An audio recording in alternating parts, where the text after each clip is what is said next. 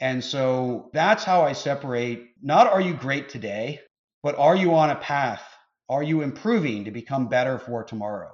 Because even if you were perfect for today, whether the conditions change or your role changes, automatically you won't be perfect for tomorrow.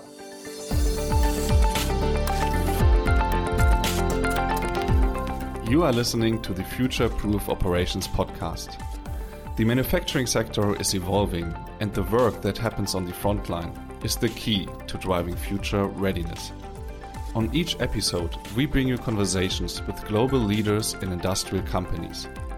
Our goal is to discuss trends, stories, and people in digital manufacturing, and offer the latest insight into solutions.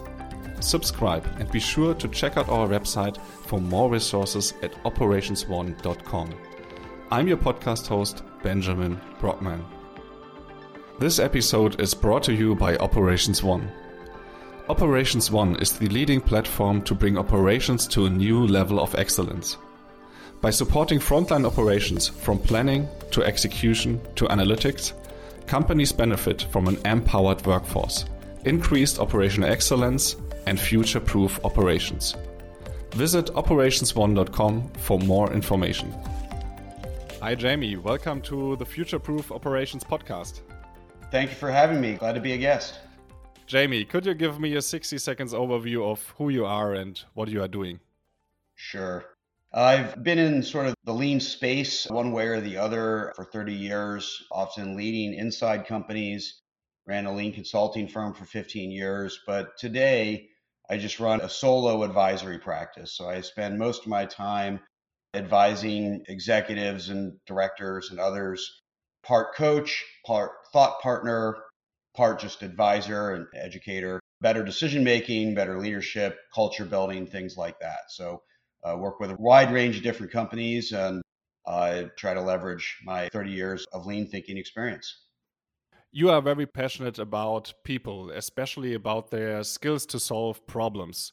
You actually wrote a book about it. Why are you excited about that topic? Well, I sort of feel that people and their capabilities is the only real competitive advantage that companies have today. Software, technology, assets, even market position, they're all acquirable one way or the other, hard to defend. Somebody else can just pay for them. Positions change sometimes very rapidly. It's hard to just get a dominant position in a market and then stop as things change so fast now. And so the ability of people to be creative, to work together, to find new ways through challenges is, unique. And so the company's ability to leverage that, get the most out of that, as well as what people get out of it through their engagement, their excitement, their commitment is, again, the only true competitive advantage, in my opinion. Why is it important to write a book about problem-solving skills today? What are we doing wrong nowadays when it comes to problem solving? I think there's two main problems that I see, which is why I decided to write the book. And honestly, my attitude on writing books, even when I wrote The Hitchhiker's Guide to Lean 15 some years ago with Andy Carlino, I looked around at other books and said, what's not being talked about? And so those were the topics we included at that time. Same thing with people solve problems. And so I saw two main problems or challenges or limitations with problem solving. First is that company by company, all over the world, people focus too much on the tools. And the tools, the templates, and we're going to do Six Sigma or we're going to do A3 or 8D or whatever it is, and really think that that was the difference maker. But if I go look at the best problem solvers I know, all of them use different tools from each other, and yet they use the same tools as some of the worst problem solvers. So clearly the tools aren't the real difference maker. The second basically barrier that I saw people falling into is thinking they can train their way through this. Problem solving is deeply embedded in how we think. We start doing it as tiny little children. We develop some good habits and some bad habits of problem solving throughout our growth as human beings into adults and as professionals. And so just to train your way through that is short-sighted. And so really looking beyond the tools, looking beyond the training, This is where almost all of the focus goes in most books, in most conversations, in all of these practices. And so I wanted to look at where the real advantages were and that were not talked about. So that's why I decided to write this book. Super interesting. You named some words like lean and Six Sigma. What is your personal connection to the manufacturing space, to the shop floor, to people in factories? I know you have some experience on that. Yeah, I mean, I literally grew up on the manufacturing floor. I started when I was 10 years old, shoveling machine chips in a machine shop. So I did that. I cleaned bathrooms. I was just in the factory floor and I learned to run machine tools and write machine code eventually. And I spent a lot of years in leadership roles in manufacturing sites, Harley Davidson, Chrysler, to name a couple. I was a materials manager at Harley. A lot of the different roles I played at Chrysler, I spent a lot of time. I wore out a lot of different boots, literally walking the factory floor. And so, manufacturing is not unique, but is special. And you can't do it without people. As much as we've tried to do sort of lights out manufacturing with automation to the final stretch. And it takes discipline, commitment, or rigor in manufacturing to execute every day, every shift, every hour. And a lot of different skills have to come together to make that happen. And throughout my consulting and advising career, I've worked with over 300 companies, many of which are manufacturers, ranging from semiconductors to automotive to food manufacturing and everything in between. So I've walked hundreds of different factories and worked with thousands upon thousands of people on factory floors. Yeah, that's super interesting to dive deeper into this because when I see the manufacturing space, I see a lot of tools, a lot of frameworks, a lot of processes. And you say, when we talk about problem solving or the problem solving skill, it's not about the tool, it's more about the people. And as I understand you, you see 4 specific domains, which you name in your book as well, which are connected to problem solving. Which are they in a nutshell? Yeah, so I write one chapter about the tools don't matter, and they still do, right? So I do make it clear, don't throw the tools away. But I quickly move on to these 4 categories.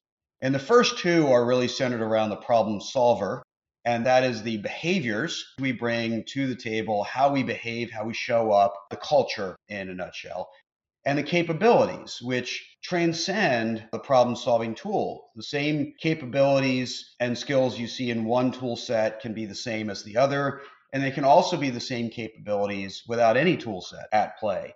So those 2 center around the problem solver. Then the other 2 categories are really around enabling the problem solver. So one is coaching.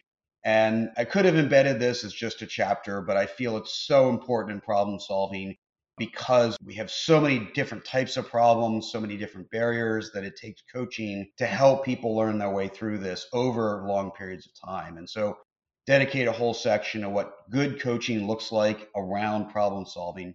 And then the last section of the book is around the role of the leader. We kind of, going back to problem solving training, most problem solving training starts with, you've decided to solve this problem with this tool. Now let me teach you what to do.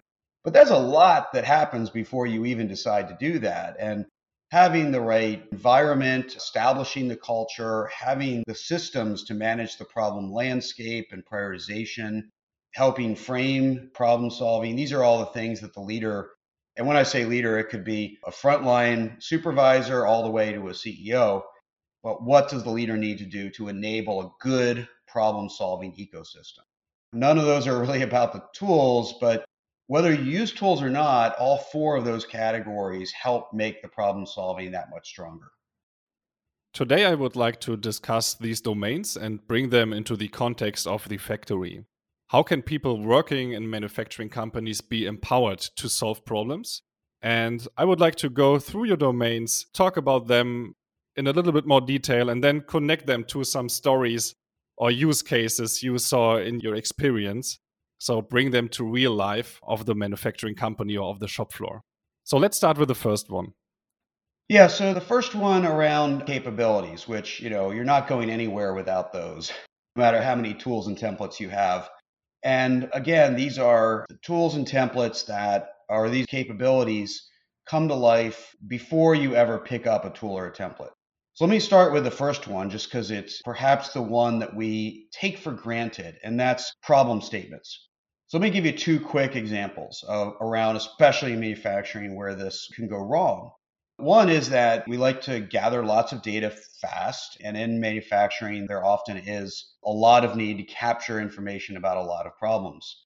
So we'll categorize those problems, we'll start to bin them and collect data on them. But just right out of the gate, when you start to do that, you have started to frame different problem statements. And so what we'll see, I don't want to say 9 times out of 10, but way too often is the biggest category will be miscellaneous. There'll be another category because we really didn't do a good job framing problem statements to even collect the initial data. So we'll have 3 problem statements that have some occurrences, and then this other category that has all the volume, which means we don't even understand it well enough to build a chart around what the different problem statements are related to what we're trying to study. So we'll see that on the manufacturing floor time after time after time. A more specific example of going into problem solving is I was working with a team many years ago around cross training in the organization. And so they wrote a problem statement around the speed of cross training. They wanted to make cross training more efficient, thinking if they just got more of it done, they would be more flexible as a site. So they started there and they just assumed that problem statement was the right problem statement. So we started working on it, working on it, working on it.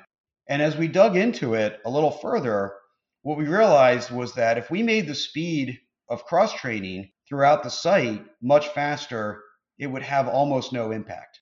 The reason was that the real problem statements were about what happens when somebody moves into a new team or shifts over to help a different team and help maybe remove a bottleneck or fill a gap. One is that when they show up into a different part of the factory, they got the worst task that that team had to offer. They didn't get the best, they didn't get the middle, they got the one thing that that existing team didn't want to do. And so as a result, nobody wanted to, there was high resistance to moving over and being flexible. Second, when it came time for reviews and bonuses and any merit raises, you got measured on how deeply you knew your own tool set. So there was no incentive. My financial incentives were all built around never leave your tool set, never leave your home base in the manufacturing site.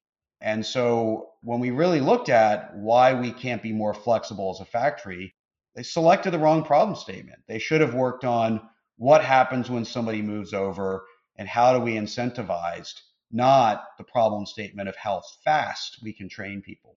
And how important is they spent months working on the wrong problem. Okay, so you mean before I will be able to solve a problem, I need to be able to write a problem statement to state the problem in the right way. And to do that, I need to have the capability. I need to train that, right? Yes, any capability development has to have a feedback loop. Whether that's, we'll talk about coaching and other things. So whether that's a grade, whether that's evaluation, whether that's even testing your problem statement to see if it really will make a difference and really is the right problem statement. To develop any capability, you need a feedback loop. This is why golf has a practice range. This is why we have coaches and trainers that help us improve our golf swing so that we can swing the club many times and get feedback around whether it's working, not just swing it a few times on the golf course and hope it goes well. So developing that capability, whether it's inside a tool or outside a tool, is really important because quite frankly, we do most of our problem statement development in regular meetings, daily huddles, weekly ops reviews, things like that. That's where we start framing the problem. It's not after we pick up the tool. So if we don't have that capability at that moment, that conversation, that opportunity to frame the problem well with a good problem statement can be lost and can cost you months and hours of effort. Sticking with your first example with the workers in the factory, they have to categorize problems, and you say they probably don't have the capability to do that in the right way. What did you do at that time, or what would you suggest to improve their capability in a very concrete manner? So what should the workers do? What should their supervisor do to teach them these skills? Well, I think what you have to start doing is looking at, so let's just take that data set. You're looking at maybe all the failures you have that cause you to have an idle machine. So let's just use that example. We have an idle machine. What are all the causes of that idle machine? It really helps to break down the problem and look at what are all the contributing factors to that. And are they really the same? Essentially, start to look at, will the solution be many different solutions or one single solution, even if we don't know what it is yet? You have to develop that insight through practice, through coaching, through repetition. So if you say, my equipment was starved for material shortages, well, material shortages that come from the warehouse is a very different cause and solution than material shortages that come from the upstream operation. One is a machine that's in our control and it's maybe starving us. The other is how we move material from the warehouse and select the right materials at the right time and bring them to the operation. Those are two very different, I've starved my equipment for material. And so if you don't frame them as separate problem statements, and you start collecting data on it, you still have no idea how to develop and head towards a solution. So really poking at the problem statements and the breakdown of the problem to really see, are these all one problem or are these different problems? That probing, that challenging, that tearing apart is really how we get smarter about how we frame that problem. Okay, got it. So first takeaway, the people need to have the capabilities to solve problems, and probably I as a company need to invest in coaching them and training them. Let's go to the second domain, the second topic. Yeah, so the second topic is the behaviors. And I like to say with problem solving tools again, if you have all the tools in the world and all the capabilities in the world, if you never decide to pick up that tool, it's not going to do you any good. And that decision is a behavior, right? That doesn't happen automatically. A human has to decide, oh, today I'm going to solve this problem in a structured way. And so how we behave is both individually and collectively matters a great deal. So let me use a collective example, and that's really around problem solving being a collaborative process. Do we collaborate early and often through problem solving? So why this is important, I like to call problem solving a contact team sport. It's a team sport, meaning it's much better when done together. As a soccer fan, it's a really hard thing to go do by yourself. You can do a little keepy up in the backyard, but it's much better with a team. But it's also a contact sport. We have to challenge each other throughout the process to make it better. But where it gets really important is when we have to collaborate across teams. So let's just stick with that example I gave earlier of the data set for argument's sake of we're starved for material from the warehouse. Well, I probably need a combination of the team that's starved for material, the material handling team, and maybe even the planning team, right? I might have to take 3 teams and put them all together. And so the importance of collaboration is the way this works in most cases, the way that we naturally solve this problem behaviorally is I'll look at the problem how I experience it. And I will develop what I think the solution is. And then I will go ask the other department, please go do this. Not very collaborative, right? We bring collaboration in only at the end when we're asking somebody to accept our solution. But we've misaligned the whole way through. So as an example of this failure, I was coaching a team years ago. We were looking at their A3 problem solving tool and their particular problem. And they said, we're really frustrated because we don't know why we can't get our solution accepted. So we went through this problem effort and we looked at their analysis. We looked at their solution generation. We looked at their data gathering. We looked at their testing at the end. We looked at everything and it was like, you guys have done a really good job with your problem solving. And, I didn't ask this early enough, but I then finally said, does the other group agree that the problem statement you wrote is in fact a problem? And they said, no. They acknowledge that it's a true. They don't acknowledge that it's a problem. Well, of course, you're not going to get someone to agree to change. They don't even agree. It's like trying to get someone to quit smoking that doesn't think that their smoking is a problem. They aren't looking for a solution. They're specifically not looking for a solution. So you need to get that alignment first. So the behavior of collaboration is as soon as you see a problem that involves other people, other functions, other teams, maybe even other companies, you first go and begin that collaboration. It requires an openness, it requires a vulnerability, it requires the willingness to learn throughout the process. And right up front from the problem statement, we take this problem statement, we see it from two different sides. So I see it this way, you see it a different way. The best answer is how we put those two views together to make a better problem statement. So right from the start, we want that collaboration and throughout the process. It's not about shared work, it's not about shared burden. It's about coming along together so we develop at a shared committed solution. When you talk with companies, with industry experts, do you think this is already happening in the right way, or is there a long way to go? When we talk about collaboration, are we too much focused, too much ego player, or are we already collaborating in the right way? No, I think collaboration is one of those behaviors that has a long way to go. And one of the reasons is that we overvalue speed. Now, speed's important, right? I mean, you have a manufacturing problem where I owned a problem once that had 2,000 people sitting on their hands doing nothing. There's a lot of urgency. And I may not solve that problem in that moment, but I do need to resolve the symptom and get the factory moving again. So speed is important. I don't want to discount it, but we overestimate speed and its value over the ability to implement correct or useful, effective solutions. So what happens is we look at a problem and we go, well, which is faster, me doing it by myself or me trying to get a bunch of people and bring them along together? Well, of course, me doing it by myself is faster if we measure success as coming up with an answer. I've written down a solution. If we measure success by writing down a solution, doing it by ourselves is absolutely faster. But if we measure success by the time in which we implement a successful solution, well, then collaboration is a much faster path. It's slower to begin with, but when you get to the end, you move much faster because you've come along together, you've brought in other views, you've brought in other perspectives that perhaps make sure that the solution actually works.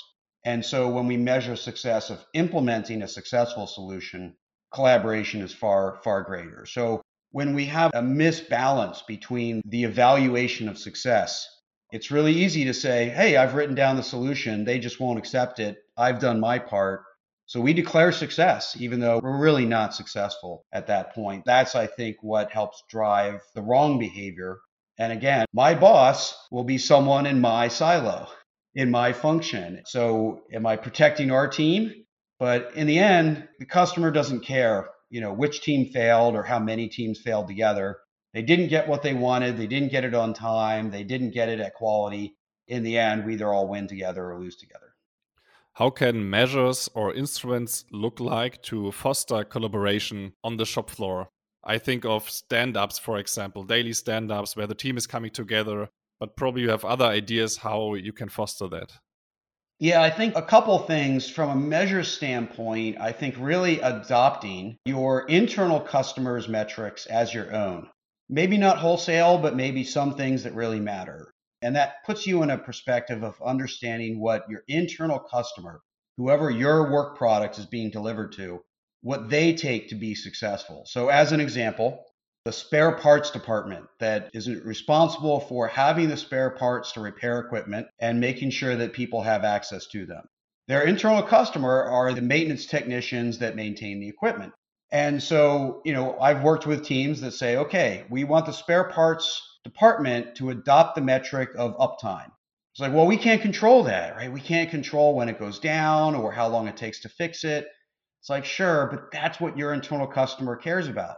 And so if you commit yourself to contributing to their metric performance, you will automatically do a much better job of looking past your boundaries and adopting an internal customer perspective.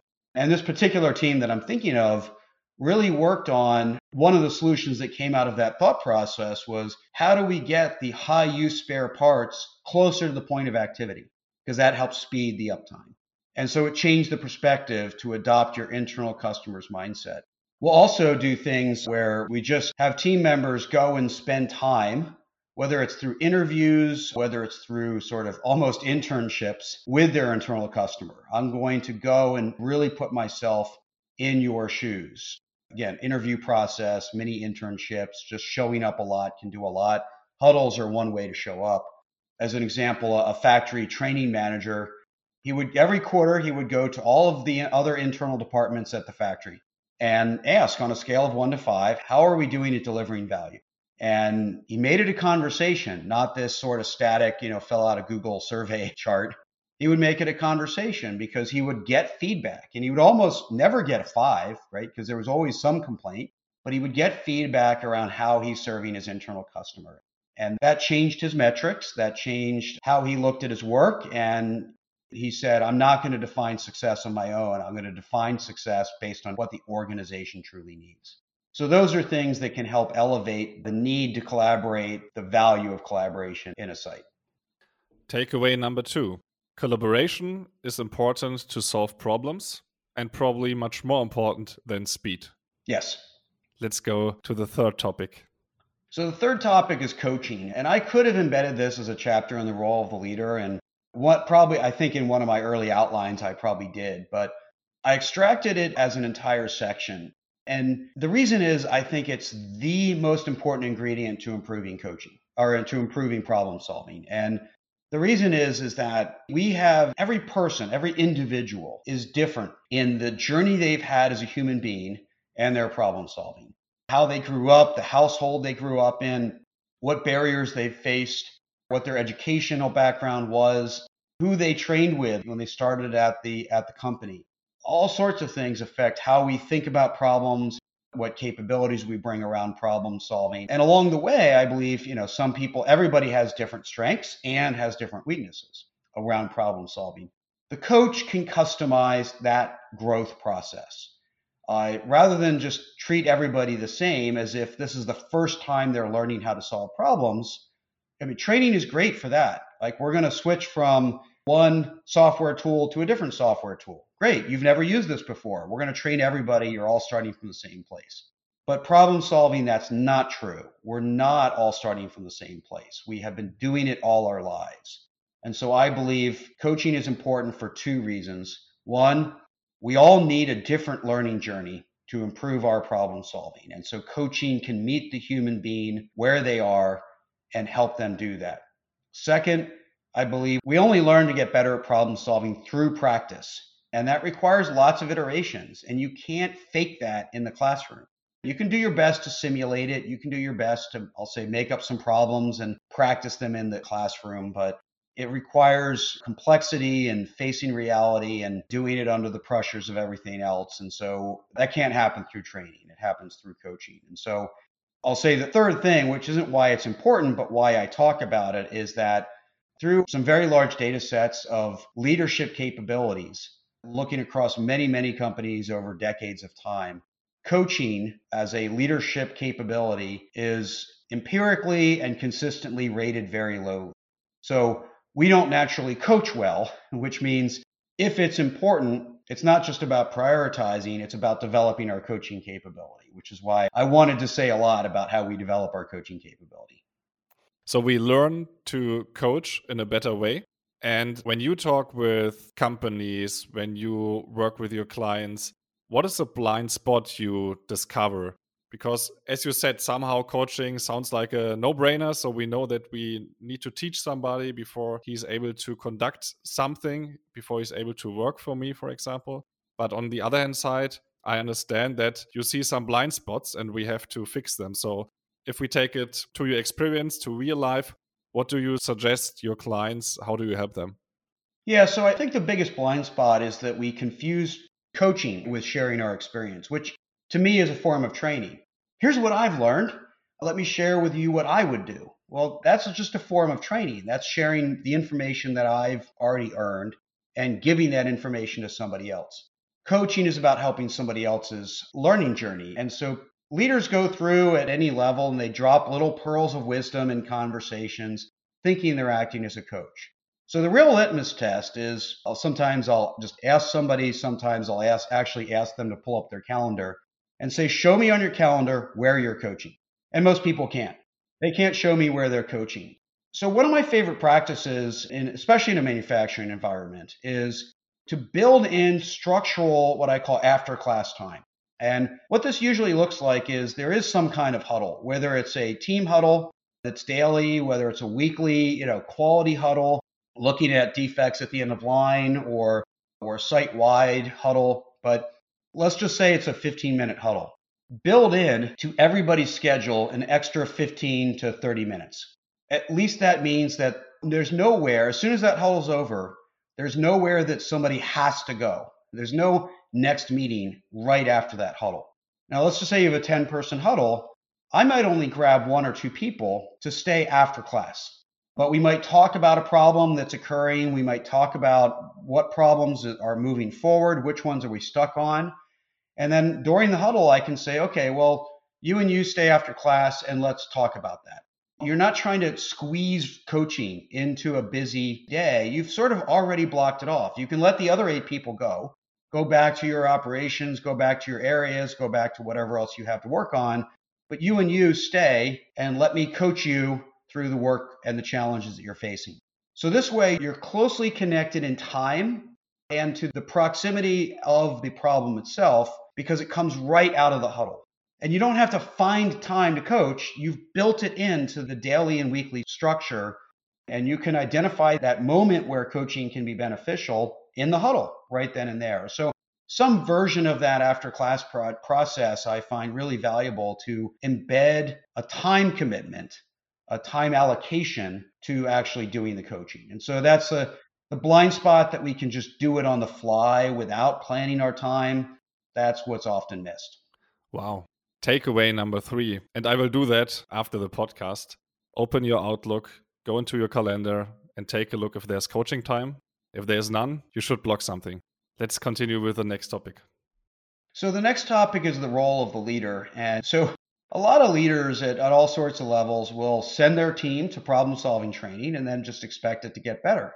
But where's the time, just to the point around coaching, where's the time allocated to do coaching?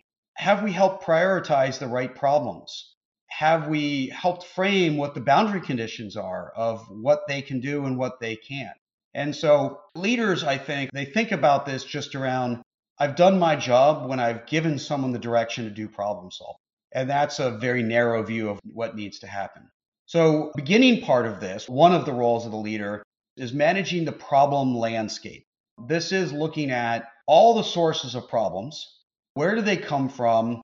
How do we look at them all together as a landscape? And how do we prioritize within that? So let's take a manufacturing floor. Let's say I'm running the machining department that feeds the assembly department. Well, I've got my own signals from what the equipment and the operators are telling me. I've got my metrics. That's another component. What metrics are green and which ones are red? I've got my customer, my internal customer, telling me things. I've got my boss telling me about things that they see, that they want to have improved. And so I've got all these, and then maybe even my email inbox, which has another source of stuff coming at me. How do I take all those different pieces of data and decide which are problems, which are not, which ones we're going to work on first, second, and third? Well, that's the problem landscape. And, it's really hard for teams to do that without a structure, without some, heuristics or rules that tell them which ones are more important. And so what happens is some of those get ignored. Maybe the internal customer gets ignored. Maybe the metrics get ignored. Maybe what's happening right here in front of us is getting ignored because we've burdened the people at the front line with lack of clarity of prioritization. So that's the job of the leader, is to provide that clarity, to provide that structure that says, here's how, when you're overburdened with too much stuff to go fix, here's how we decide. So that's one example of the role of the leader. Another one that I find really important is that, most leaders get promoted, which means their comfort zone was the previous level. So let's say I'm leading a team of process engineers, and I used to be a process engineer. And so I like to go fix their problems. Let me go figure out what the big ones are and go jump in and roll up my sleeves and do that. But that's that process engineer's problem to solve. And what the leader is not doing is solving the problems that they own. So if they have 5 process engineers and each of those have 5 problems, the process engineering manager thinks that they have 25 problems. But really, they should be looking at those 25 problems and say, what are the problems that we have as a team? And that could be that, the operations is not giving us good information so we can do our problem solving well. So let me go work on that structural problem. or we don't have the right tools to enable simulation of solutions for our process engineering. So I'm going to go work on that problem. Or we don't have the capabilities to solve these problems. So I'm going to work on that problem. But looking at their team and their problem solving and saying, what's going well, what's not, and what new problem statements do I need to own? So many leaders do what we call drop-down problem solving, which is going to solve their team's problems rather than using their team's problems to inform them about what problems they should be solving to move their team forward. Which techniques do you see to improve this leadership skills? So one is coaching. Again, come back to that because I think you have to figure out what are you going to fix first, second, and third. But I think the first is basically direct observation, meaning going to see how your team is working. How are they deciding? How are they prioritizing? How are they working through their problems? And when you do direct observation, you have to go in without judgment, without assumptions. You have to have a clean slate and be curious and really go in with a learner's mindset. And so I think the very first thing is really just observe your team doing their work, doing their problem solving, and see what's working and what's not, and be curious as to why. And then you will see that just another problem solver who's willing to roll up their sleeves is not going to be the best path forward. That's very rarely the right answer. You will see what the team is struggling with and what's going well and what's not. And this should really inform the leader as to where they can have a positive impact on their team, whether it's, build a structure, build prioritization, or focus on coaching, or free up time, or whatever that might be. But go and observe your team, understand how they're getting this work done or not getting it done, and then find the high leverage intervention that you can make as a leader. And how often do you see average, mediocre leaders, and how often do you see great, superior leaders? So it's a broad spectrum, right? So I've seen many really, really bad bosses, and I've had bad bosses. I had one that was one of the worst bosses I've ever seen. Also seen great, great bosses and managers and leaders. I don't know if I know about the distribution. To me, the real metric is, are you improving? I think the expectations that, you're a super worker, you become a supervisor, and you're just going to be great at it is way too high an expectation. Just like you were a divisional president, then you became a CEO, and you're automatically going to be great at it. That still requires learning and growth because it's a very different role. So to me, the real separation is, are you continuing to learn and grow and improve as a leader? And so that's how I separate, not are you great today, but are you on a path? Are you improving to become better for tomorrow? Because even if you were perfect for today, whether the conditions change or your role changes, automatically you won't be perfect for tomorrow. So that's really how I separate it is, are you approaching your role as a leader from a learner's mindset, and are you continually investing in yourself to improve? And I think too often companies don't set that expectation and don't enable it. We don't give people budgets to go take their own courses or give them time to go learn and take courses or get coached or whatever that might be. So companies can help. You can't make somebody a learner, but you can set the conditions that encourage leaders to continue to improve themselves and not just expect them to be perfect because we gave them the job. Takeaway number 4, never stop learning as a leader and reflect on your impact to your team. Would you summarize it like that? Yes, I think that's a great way to summarize it is, if we go on vacation, is the team better off or worse off? This is good as well. What's our impact on our team? Are we really lifting them up and helping them move forward, or are we a burden and friction point? Jamie, it was super inspiring to talk with you. I learned a lot. I will try to bring some of your ideas and suggestions to real life and implement them in my work. As a closing question, I would like to get your vision on how people will solve problems 10 years from now. How will that look like? Well, I think as we have, automation and smarter tool sets and, more software, things like that, some of the things that really take up a lot of our time today may be solved, or at least that burden reduced. And so I do believe that we are going to need more people to solve more problems. Work is going to get more complex, And it's going to change more frequently as needs change and as we evolve and innovate. And so having problem-solving capabilities at the frontline level and at all levels is going to be super important. So building more coaches, deliberately building more coaches in manufacturing organizations who are easily accessible for the people that need the coaching, I believe is the first ingredient. And the second ingredient is allowing the time and rewarding the effort of people working on problems from a learner's mindset. So it's really hard to do well if you aren't allocated the time. So creating that time for people to go do the work right and really rewarding that is going to be an important structural element for manufacturing going forward. Jamie, thanks a lot for being on the podcast. Thank you for having me. I enjoyed it. See you. Bye. Bye. Thank you for listening, and we hope you found this episode valuable. If you enjoyed the show, please leave us a 5-star review. You can find more information and resources at operationsone.com. This episode is brought to you by Operations One. Operations One is the leading platform to bring operations to a new level of excellence. By supporting frontline operations from planning to execution to analytics, companies benefit from an empowered workforce, increased operational excellence, and future-proof operations. Visit operationsone.com for more information.